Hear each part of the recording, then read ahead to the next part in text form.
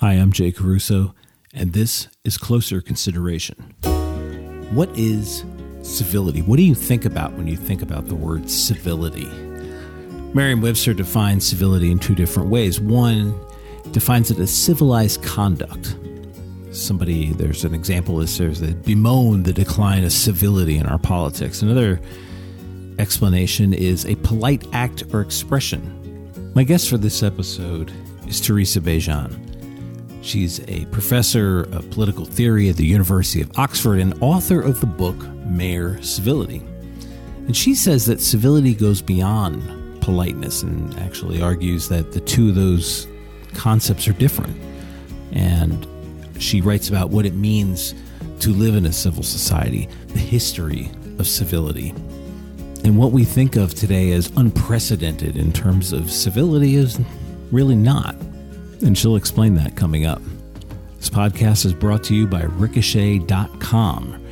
Ricochet.com is a place for conservative conversation and community, as well as plenty of podcasts. You should go to Ricochet.com, look at the offerings, look at all the podcasts they have. If you join and sign up for a membership, you get your first month free. So if you go over to Ricochet.com/join, you can go ahead and do that and see what they have to offer. You can listen to this podcast at Ricochet.com, but you can also subscribe at iTunes, Spotify, and Google Podcasts.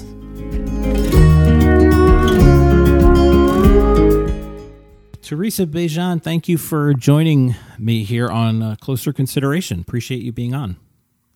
Yeah, thanks for having me. Okay, so you are the author of the book Mere Civility, Disagreement, and the Limits of Toleration. So I'm going to start with the obvious question. If somebody were to ask you, Teresa, what is civility? Can you kind of explain that? Yeah, well, it's a great question. And honestly, I don't get asked that question nearly as much as I wish I did. So I'm very happy to define it. I mean, one of the things I point to in the book and sort of my public speaking around this issue is just how little sense we have, even though we talk about civility a lot, how little sense we have of what it actually means, let alone what it requires. So I like to define civility as a conversational virtue. So it's like other conversational virtues, like respectfulness, like decorum, like politeness.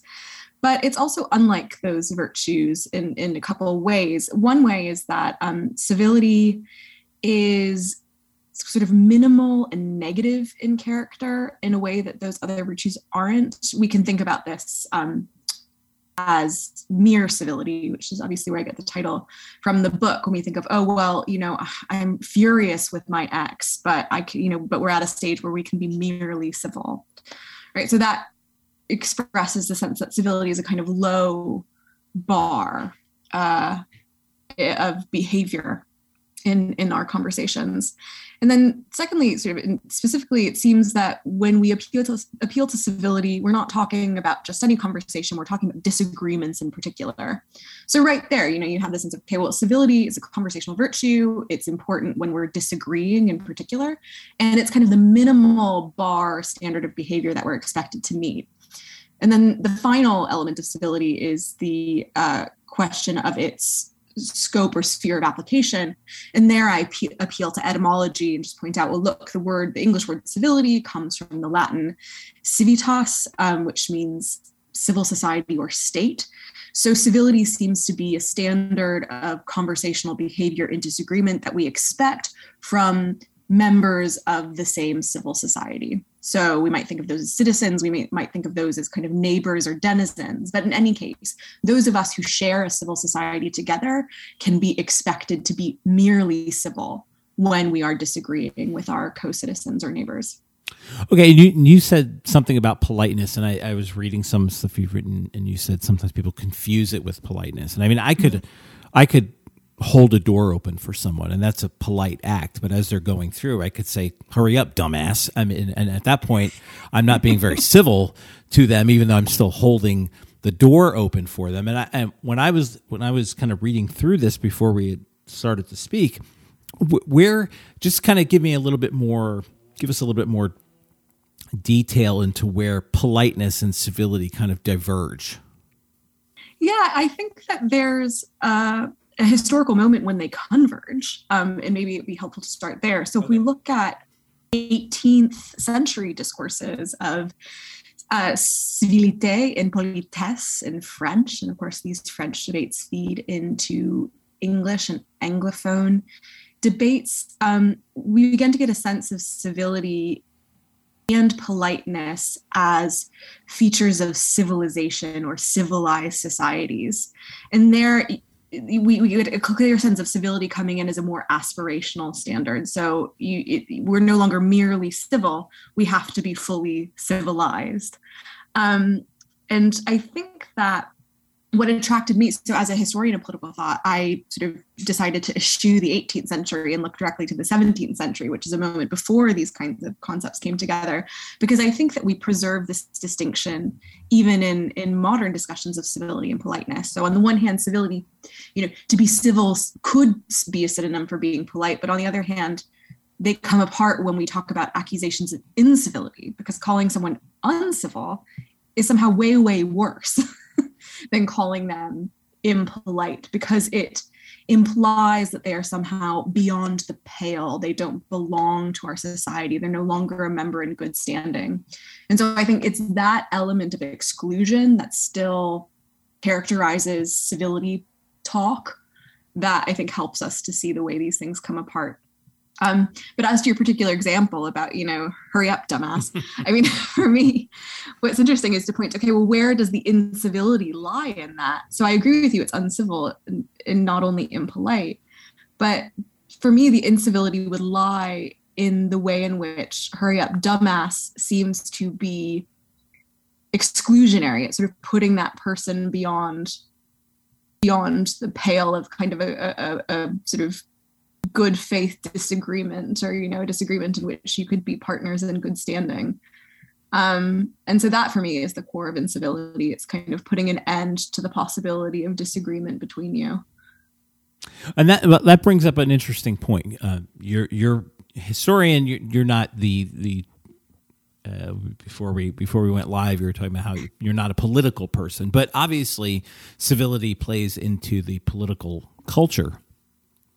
And and not asking you, I don't want you to take sides or on anything, because this is something that is entrenched in our political culture these days. There is what I would call a constant.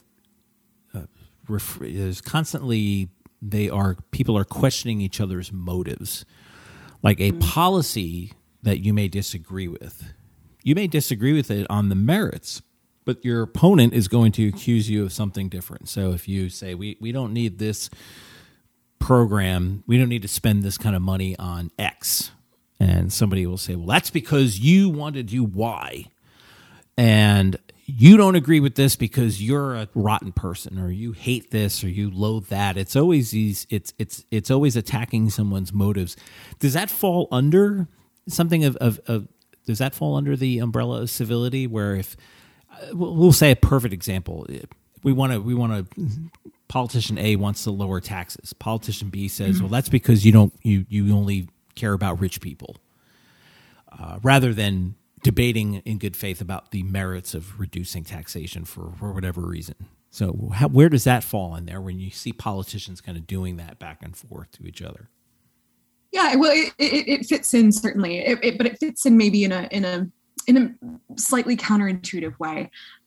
So just to kind of start, I'm a historian of political thought, but I'm also a political theorist. So I am interested in trying to get clear on what the concepts and categories that we use to make sense of our political experiences, what they mean, and also what they do. And so here I am really interested in kind of rhetoric, right? So just rhetorical actions. And so in the example that you've given, where politicians address the man as opposed to the argument, this used to be known as an argumentative fallacy, namely the fallacy of the ad hominem, so addressing to the man. And now, as you say, it's extremely common. But it's uncivil in a particular way. So I don't think it's uncivil in itself to call one's political opponent a kind of insult them personally or call them a name. I don't think that's necessarily uncivil. I think that in a way that can be an essential kind of rhetorical tool in the course of a civil disagreement. But the way that sort of those rhetorical moves work as tools of incivility is precisely when that kind of rhetorical naming slips into a persistent and pervasive othering of that person. Again, that says you're not worth disagreeing with at all, right? I'm no longer, and you can sort of see this, especially when so much of our kind of national politics takes place on Twitter, where you can always sense that moment where the audience of the disagreement, so the audience of what a particular politician is saying is no longer sort of their opponent, the person that they claim to be addressing. It's the audience in the stands.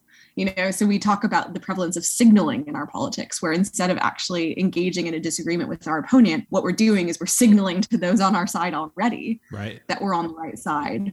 And so there, I think, is where the incivility lies. And I would agree with you that it's a huge problem, and that plenty of disagreements in American politics and British politics today are uncivil on my definition. But I do want to be really clear that for me, it's not about getting caught up on whether people are calling each other names. Mm-hmm. I mean, I think sometimes it's perfectly appropriate to be calling each other names, and that can be part of the kind of rough and tumble, pugilistic nature of political disputes. What I'm interested in is that much more subtle sense of exclusion and othering that then sort of undermines the possibility of the disagreement continuing.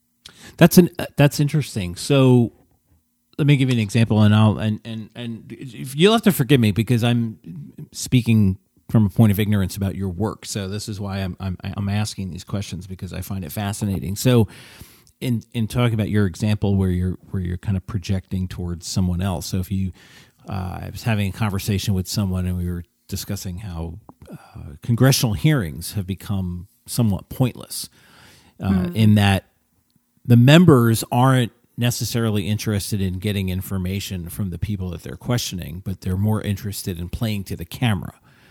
To create it is much better for someone to say something loud and outlandish and almost insulting as a result of being able to have their staff create a clip that they can then use to put on social media, on Twitter or on YouTube or something like that. Is that example of kind of what you're talking about? Yeah, absolutely. I think that fits in really well. Again, you might say, oh, well, look, these kind of fora in Congress and congressional hearings are great examples of opponents coming together and actually confronting each other and disagreeing. But I think that, as you point out, actually that's rarely what's going on. And even the publicity there leads to a kind of disengagement. You're actually not addressing the person right in front of you. You're speaking to people in the stands at home.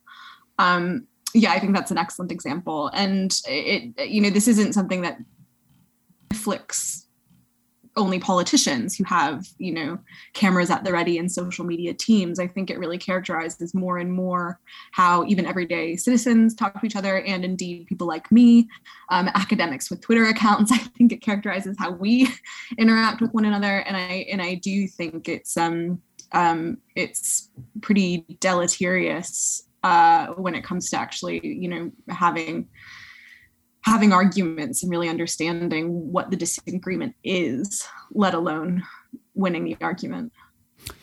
And just to kind of stay on the social media kick, and I'm going to let you explain this. People have said that social media is a cause of a lot of incivility in today's culture, but you said you have a story, an anecdote that you bring up that says it goes back a lot further than that. Kind of explain what you were talking about. Yeah, well, again, so this is where I put on my historian hat, and and I often tease my students about it, but I think it's important to tease them on this. Students often come in and say, "Oh, this problem is unprecedented." You often get this in the media as well. This problem's unprecedented, and I always say, "Well, no. With Aristotle and Ecclesiastes, I will point out that there is nothing new under the sun, and indeed, versions of the problem that we might call the crisis of incivility. I mean, these are really, really old. I mean, people have been worrying about." The battle of words, as they call it, pugno verbarum in Latin, I've been worried about this since the Roman Republic. The question is, what's distinctive about this particular crisis, i.e. the crisis that seems to have arisen in the wake of social media, and are there historical precedents? And as you say, I do point in my work to a particular historical precedent, which I call the first modern crisis of civility. And it's precisely the post-Reformation debates in Europe that coincided with quite a lot of religious violence in Europe as well. But the sort of the battle of words there was facilitated by a new communications technology, namely the printing press. And so in popular writing, I've compared Martin Luther to the original Twitter troll, but I think that there's really something quite deep and true about that. And by looking to historical precedents like the Reformation, I'm not saying that the crisis of civility isn't a problem, but I am saying, nevertheless, it's a precedented problem. And so there are resources, intellectual and otherwise, in the past for us to look to when we think about how we might deal with this problem. Yeah, but if someone asked you, and I will ask you, is you wouldn't disagree that social media has likely exacerbated the issue because of which the speed of which you can respond to someone. You recently did you recently did a thread about the word problematic. And I am certain that if I went and looked at every tweet in that thread and saw some of the replies, there's probably some ugly ones in there. Simply because it allows somebody, particularly in an anonymous way, especially on Twitter, to just say whatever they want. And unless you're kind of filtering that stuff out, you're going to see it. And sometimes it's ugly. At the same time, however, if I'm not mistaken, you correct me if I'm wrong, obviously the thread caught the eyes of somebody at The Atlantic, and they asked you to write a full-blown piece about it. And so first of all, do you agree that first question, do you agree that social media has exacerbated the issue? And second, is there any way to kind of get beyond that? I mean, and I'm not asking you to come up with solutions. I just want to understand how you're thinking about it and where you see the role of social media as part of this problem in terms, especially as you relate it to what you said earlier about mere civility, not necessarily full civility, if that's a proper term. So. All right. Yeah, politesse or civilization. So, I think when I started out, so the book that you mentioned in the introduction that started, as many academic monographs do, is my dissertation. And I think that when I started writing the dissertation, I was much more skeptical about the kind of quite alarmist claims I was hearing at the time about social media and how disruptive it had been. I've now come around to say, well, no, actually social media is really disruptive. And I can point to the concrete ways in which it exacerbates incivility on my account. You mentioned the problem of speed, right? People can react instantaneously. They're not sort of forced to think and reflect on the nature of their disagreement.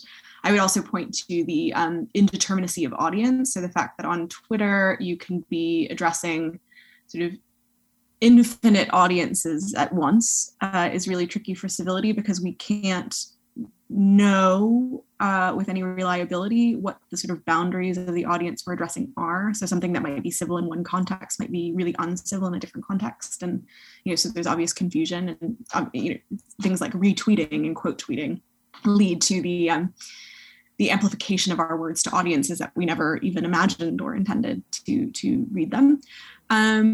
There's also the problem, again, you alluded to it, of anonymity. So the fact that people don't speak under their own name on platforms like Twitter leads, there's good empirical evidence for this, that it leads to abuse. So, there are lots of reasons why social media, and again, Twitter's the platform I know best at the moment, because it seems that it's part of my job to be on there, and I sort of tear my hair about that. But but nevertheless, I accept it. So what I would say, what I put my finger on the real issue is being the ease with which we can find and address ourselves to like-minded audiences. So one of the things that I point to historically is that Thomas Hobbes in the 17th century is really good. So he just points out, like, look, there's a reason why disagreeable is a synonym in English for unpleasant, right? Because disagreement is experienced as unpleasant. To be disagreed with is kind of insulting because it implies that you've reasoned incorrectly or that you're kind of dumb. So conversely, there's a reason agreeable is a synonym for pleasant, because it's nice to agree with people. It leads to a sense of sort of well-being and warmness and belonging. And the problem is with social media that algorithmically we're being fed to the like-minded and attracted to the like-minded, and so we end up then, I think, experiencing disagreement as all the more offensive, all the more threatening, because we're more and more used to being exposed only to those with whom we share there's a good Greek word for this, homonoia, or like-mindedness, right? So we're in these kind of like-minded communities and we experience contradiction and controversy and disagreement as all the more threatening. And I think that is fueling some of this language that you get today about sort of political or intellectual disagreements as being a kind of existential threat, i.e. so-and-so is denying my right to exist. And you're like, no, well, so-and-so is just disagreeing with you. But I think that we do have this sense of being bound up in like-minded communities, and our sense of self is being really secured by the inviolability of those communities. But I mean, just to address briefly the point about, my thread about the word problematic on Twitter, what actually surprised me about that was it's by far the most viral thread I've ever done, but it also had the most uniformly positive reception. Well, that's good. Yeah, thanks. But that's good to see. I think we can turn to that. I don't want to preempt any other questions you have, but go ahead. That really did strike me.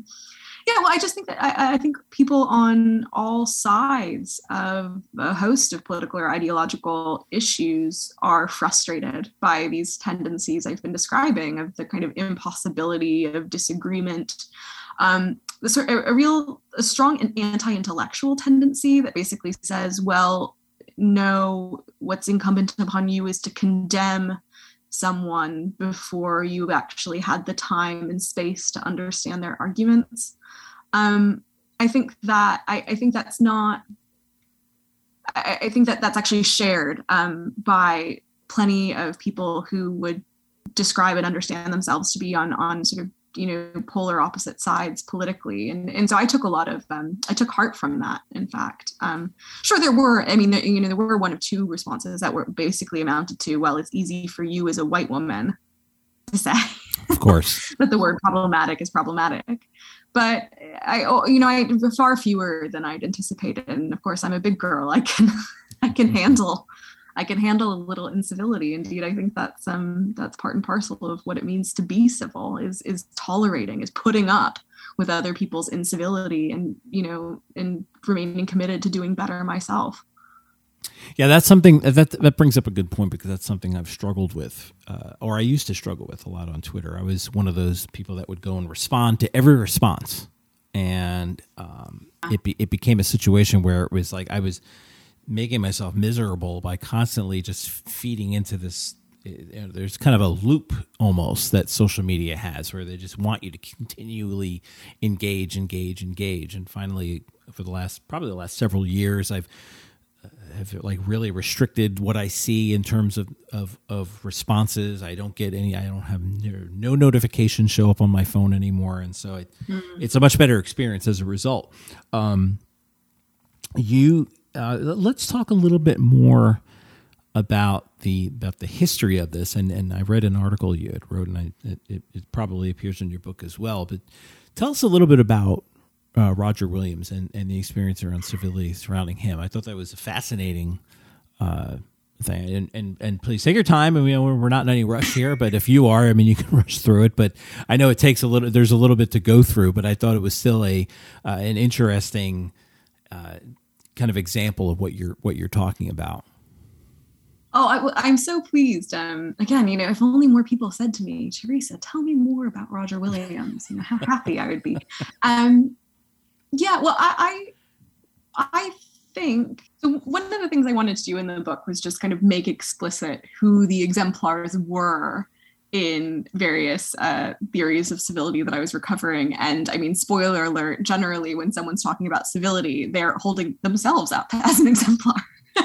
So, I just think that we should put that, we should make that explicit as opposed to leaving it implicit. But in any case, so in my own sort of thinking about civility and theorizing civility, I happened upon one particular exemplar that I've now held up in the book and in various public speaking and writing engagements, of who I think is just the model of mere civility on my argument. And that is, as you say, a man called Roger Williams. He may be familiar to any listeners from New England and particularly Rhode Island. But basically, Williams was one of the many English Puritans in the 17th century who fled persecution in Old England and came to New England in the hope that he would then be able to worship in peace and more particularly to be part of a kind of society of saints that is a sort of like-minded community of good, pure Christians living together and worshiping in harmony. And again, I mean, long story short, Williams did not find Boston to be a society of saints. Indeed, he was scandalized by a lot of what he was seeing there, and he made himself pretty obnoxious from the word go by being a proper evangelical Christian, that is evangelizing and kind of calling out the sins of his fellow Puritans in New England. And eventually he gets himself banished, and he ends up fleeing Massachusetts Bay and being sheltered by various American Indian tribes, the Wampanoag and the Narragansett. And ultimately he founds a colony of his own called Providence Plantations, or Rhode Island and Providence Plantations. And in Rhode Island, what really stuck out to me is the fact that Williams manages to found the most tolerant society the world had ever seen, almost accidentally. So basically in Rhode Island, what ends up happening is people who've been persecuted or exiled from the other New English colonies just end up in Rhode Island because they have nowhere else to go. It starts being called the latrine of New England by some of its neighbors. And you get that sense. It's this sort of sewage system. All the people who've been rejected, the cast-offs and castaways, end up in Rhode Island. And nevertheless, from these very unpromising materials, mainly evangelicals like Williams himself, who just couldn't shut up about how wrong their neighbors were, but also American Indians. Famously, the first Jewish synagogue was in Providence, in Rhode Island. He manages to found a kind of a civil society out of these ostensibly uncivil materials. And on top of that, it's a society without an established church. And so I argue that the conception of civility that's put into practice in Rhode Island is a conception of mere civility. It's saying, well, everybody has an equal right to proselytize for their faith and anathematize their opponents. Nevertheless, we remain members of the same civil society. Williams had a great line. He said, one must go out of the world one must go out of the world entirely if one would not keep converse with idolaters. The idea is that in this world, it's a fallen world, and it's part of our condition in this fallen world to live side by side with sinners. And so our duty as Christians, on Williams' argument, was, well, we have a duty as Christians to admonish them, to evangelize, to condemn their sins. Nevertheless, we have a duty as citizens to live together and maintain the ship of state together. That is great. I wanted to, you had written, this was a piece you had written in the Washington Post going back to 2017. And again, turning back to politics here for a second, because I wanted to get an understanding about this, because this is fascinating to me in terms of political discussion. After Donald Trump was elected, essentially, and again, correct me if I'm wrong here, but reading through the piece, basically, you're saying is that you're kind of arguing against the use of calling for civility by both Trump supporters and his opponents as a way to silence those who disagree with them. And we're seeing that, and we touched on this before, but this will get into, I think probably once get into a little bit more deeply, is that it's not a matter of, I spoke about motives, but is it also a measure of trying to get people to shut up? I think a perfect example of this, even outside of the world of politics, is Dave Chappelle, who just released another Netflix special. And I wrote about his special that he released 4 years ago, where he came under criticism for jokes that he told about transgender people, and he's getting the same heat again. They're saying it's bigotry and it's, I don't know if anybody's used the word uncivil, but would that fit in with the criticism that is heaped upon him like that as more of a means of trying to get him to silence him without saying that we should silence him? And is that the same thing that you saw with respect to Trump and his supporters and opponents?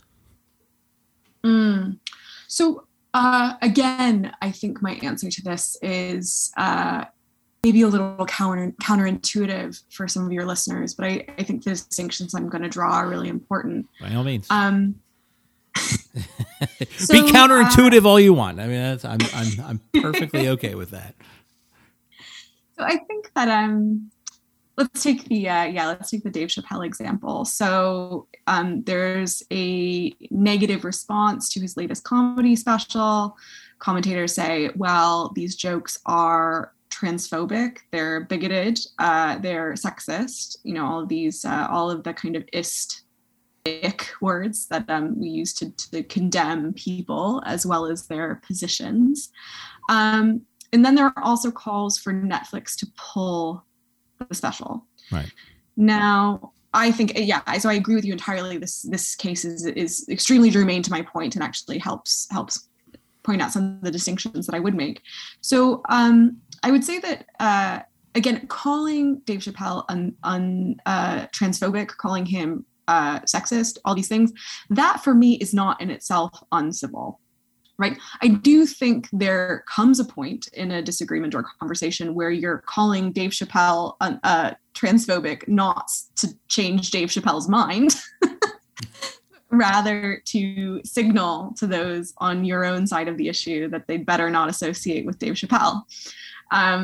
But I think in practice, that line is really difficult to draw, and it's not the sort of line that is going to be, theoretical. I don't think we can formulate it theoretically. I think it's a matter of kind of prudence or practical judgment.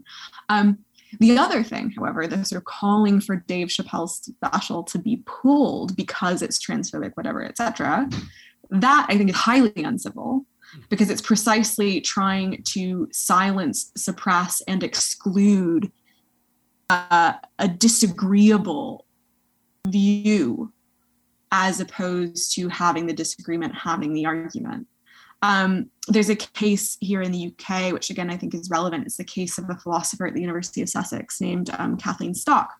And Kathleen Stock has become extremely controversial in the UK because she's seen as being kind of one of the foremost trans exclusionary radical feminists, also known as TERFs, which itself has kind of become a term of abuse.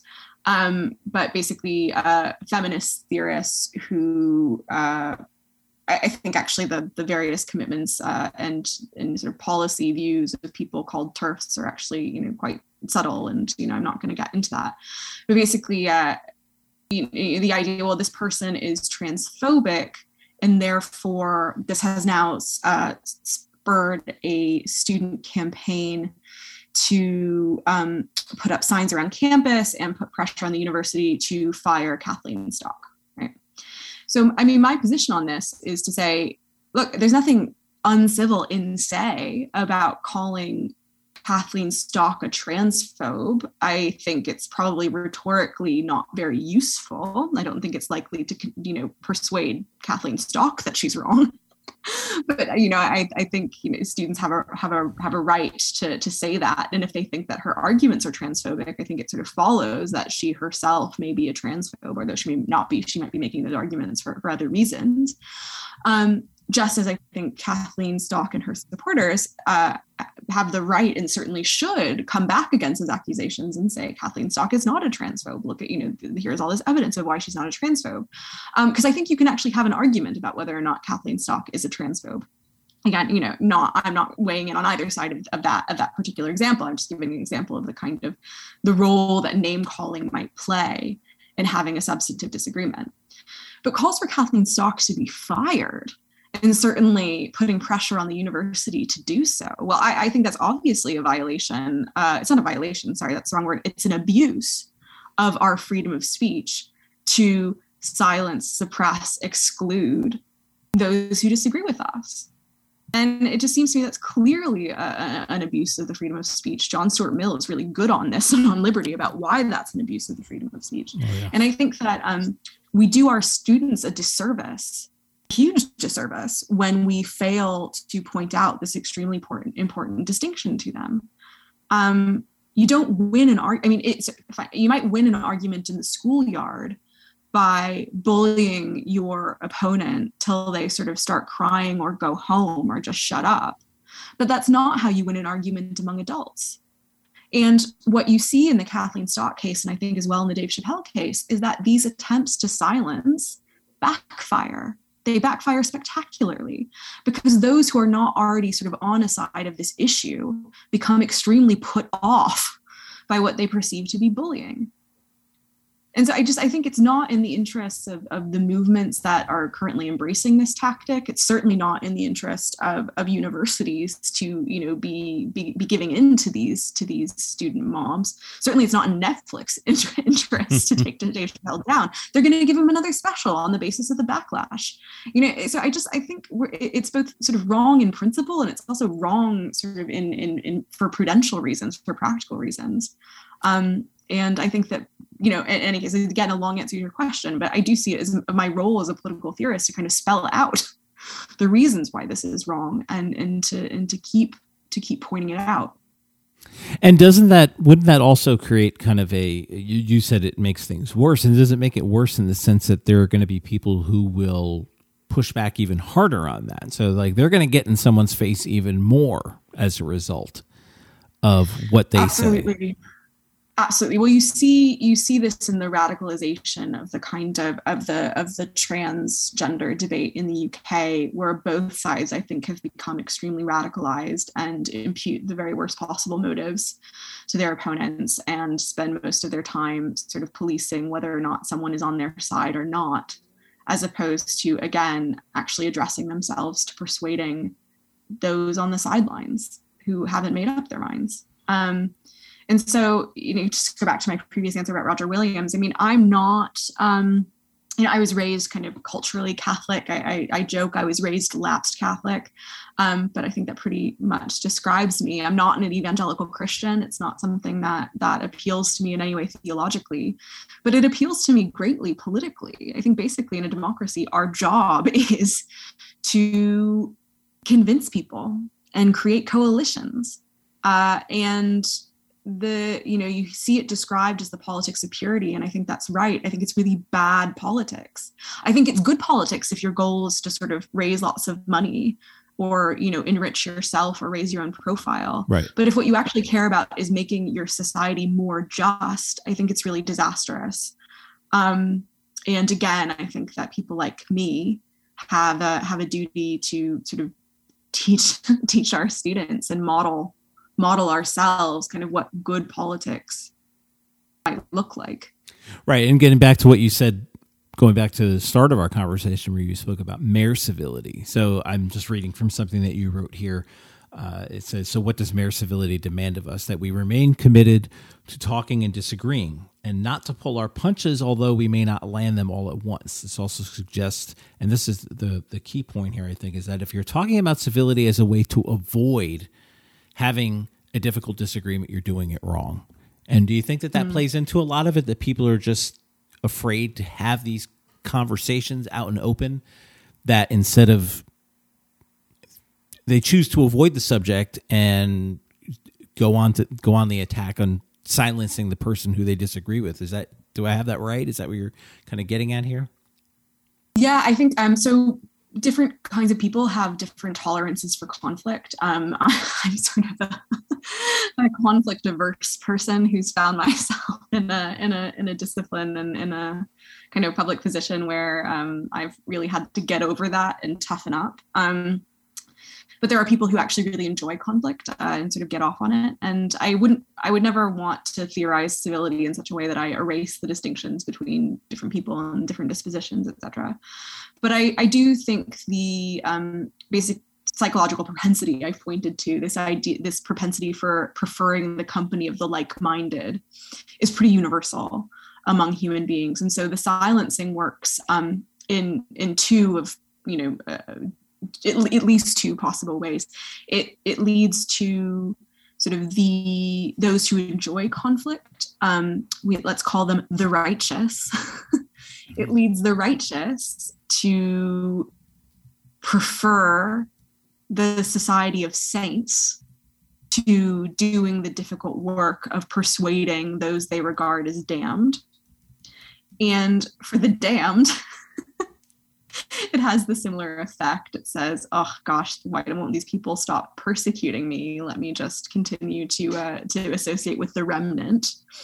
But then you have this other group, which is the kind of neither saint nor sinner, perhaps, or I guess certainly sinner. But those people who just don't regard themselves as righteous because they don't know what's going on, or they don't know what the right side is. And with highly controversial, highly polarized issues like the transgender inclusion issue, like gay marriage, I think before it, I think actually the difference in how those debates sort of played out is a really important one.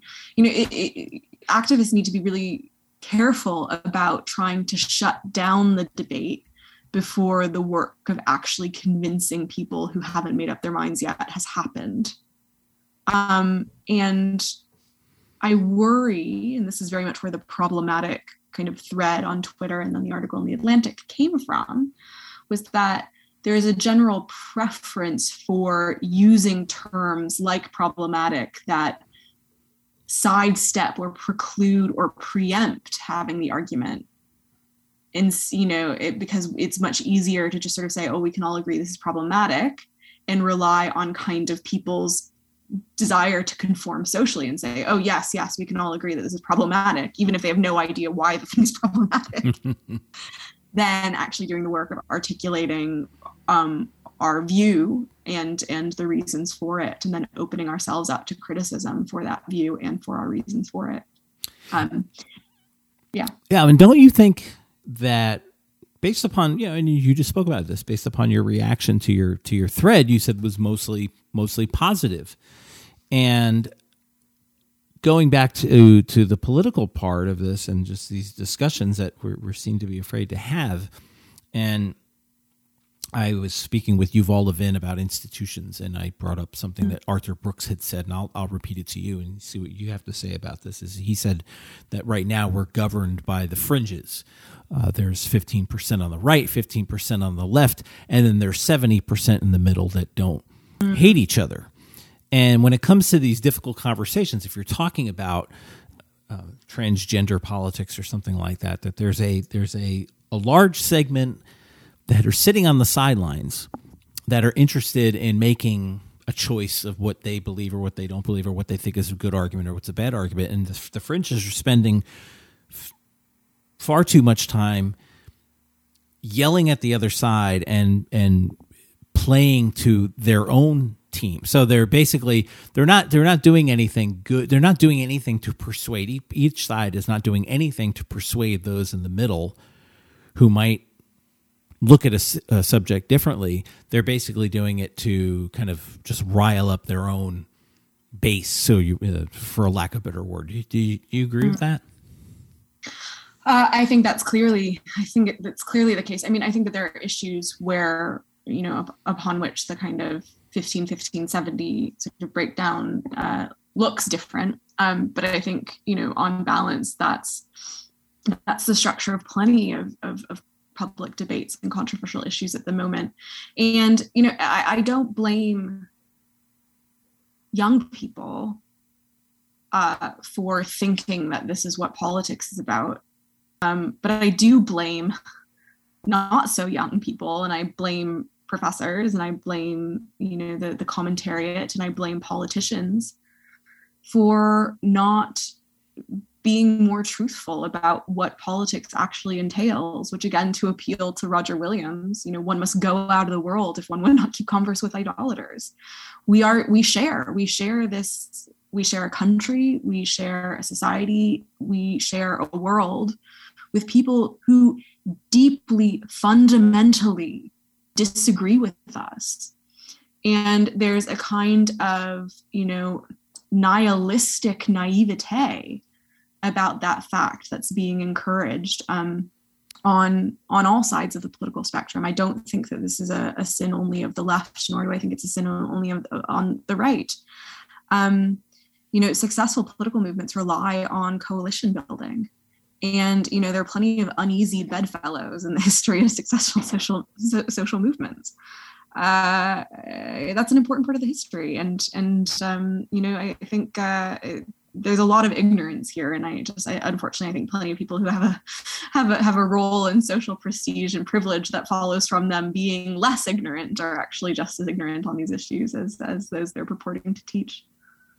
All right. Well, as we wrap up here, I just want to ask you a question, and I could be basing this on poor assumptions, just based on your accent. I would say you were born in the United States, is correct? Yeah, that's right. Okay. Right. All right. So now, and just for the record, Teresa lives in the UK. She's a professor at Oxford. Have you noticed any difference in the cultures in terms of the civility between the United States and the UK, or is it not much of a difference, or how do you see it? Is it just kind of interested in what your thoughts are on that? Yeah, it's a good question, and it's something that I've reflected on directly in various pieces of writing that I've done. I mean, actually, I'm American, but my first permanent job was in Canada, so I've actually kind of been circling the Anglosphere for my academic career. And yeah, there are ways in which the norms of civility in the UK and Canada and in the United States are very, very different. I mean, the most obvious example is that America has a tradition of what we might call free speech fundamentalism, which I would trace back to people like Roger Williams, who have a, frankly, evangelical view about the role that anathemas play in a religious or political argument. And the culture of public debate in the UK and in Canada is very, very different. But there's a way in which I think fundamentally all three societies and many more besides are kind of, although the norms and specific kind of behaviors, not behaviors, or specific requirements of civility differ in each, the fundamental standard of mere civility is the operable standard in all three, insofar as they are tolerant societies. And by that, I mean they're societies that are formally committed to not only permitting diversity in various fundamental arenas, so in diversity in politics, diversity in religion, diversity in ideology, diversity in race, ethnicity, gender, etc., but they're also tolerant in the sense that they're committed formally to principles of free speech that are meant to permit and protect disagreements about that diversity as well. So it's this kind of dual commitment to protecting diversity on the one hand and protecting disagreement on the other that I think generates the demand for mere civility. And I think most societies don't do a very good job of balancing these demands. I think most societies end up either sacrificing diversity or sacrificing disagreement. But the kind of mere civility approach that I associate with Williams, I think, is the one that's best suited to preserve and protect both. And it's a kind of uncomfortable place to sit. I don't think that tolerant societies committed to preserving diversity and disagreement are often very sort of pleasant places to be. They're not harmonious places to be. They're not happy, clappy societies of mutual acceptance and goodwill.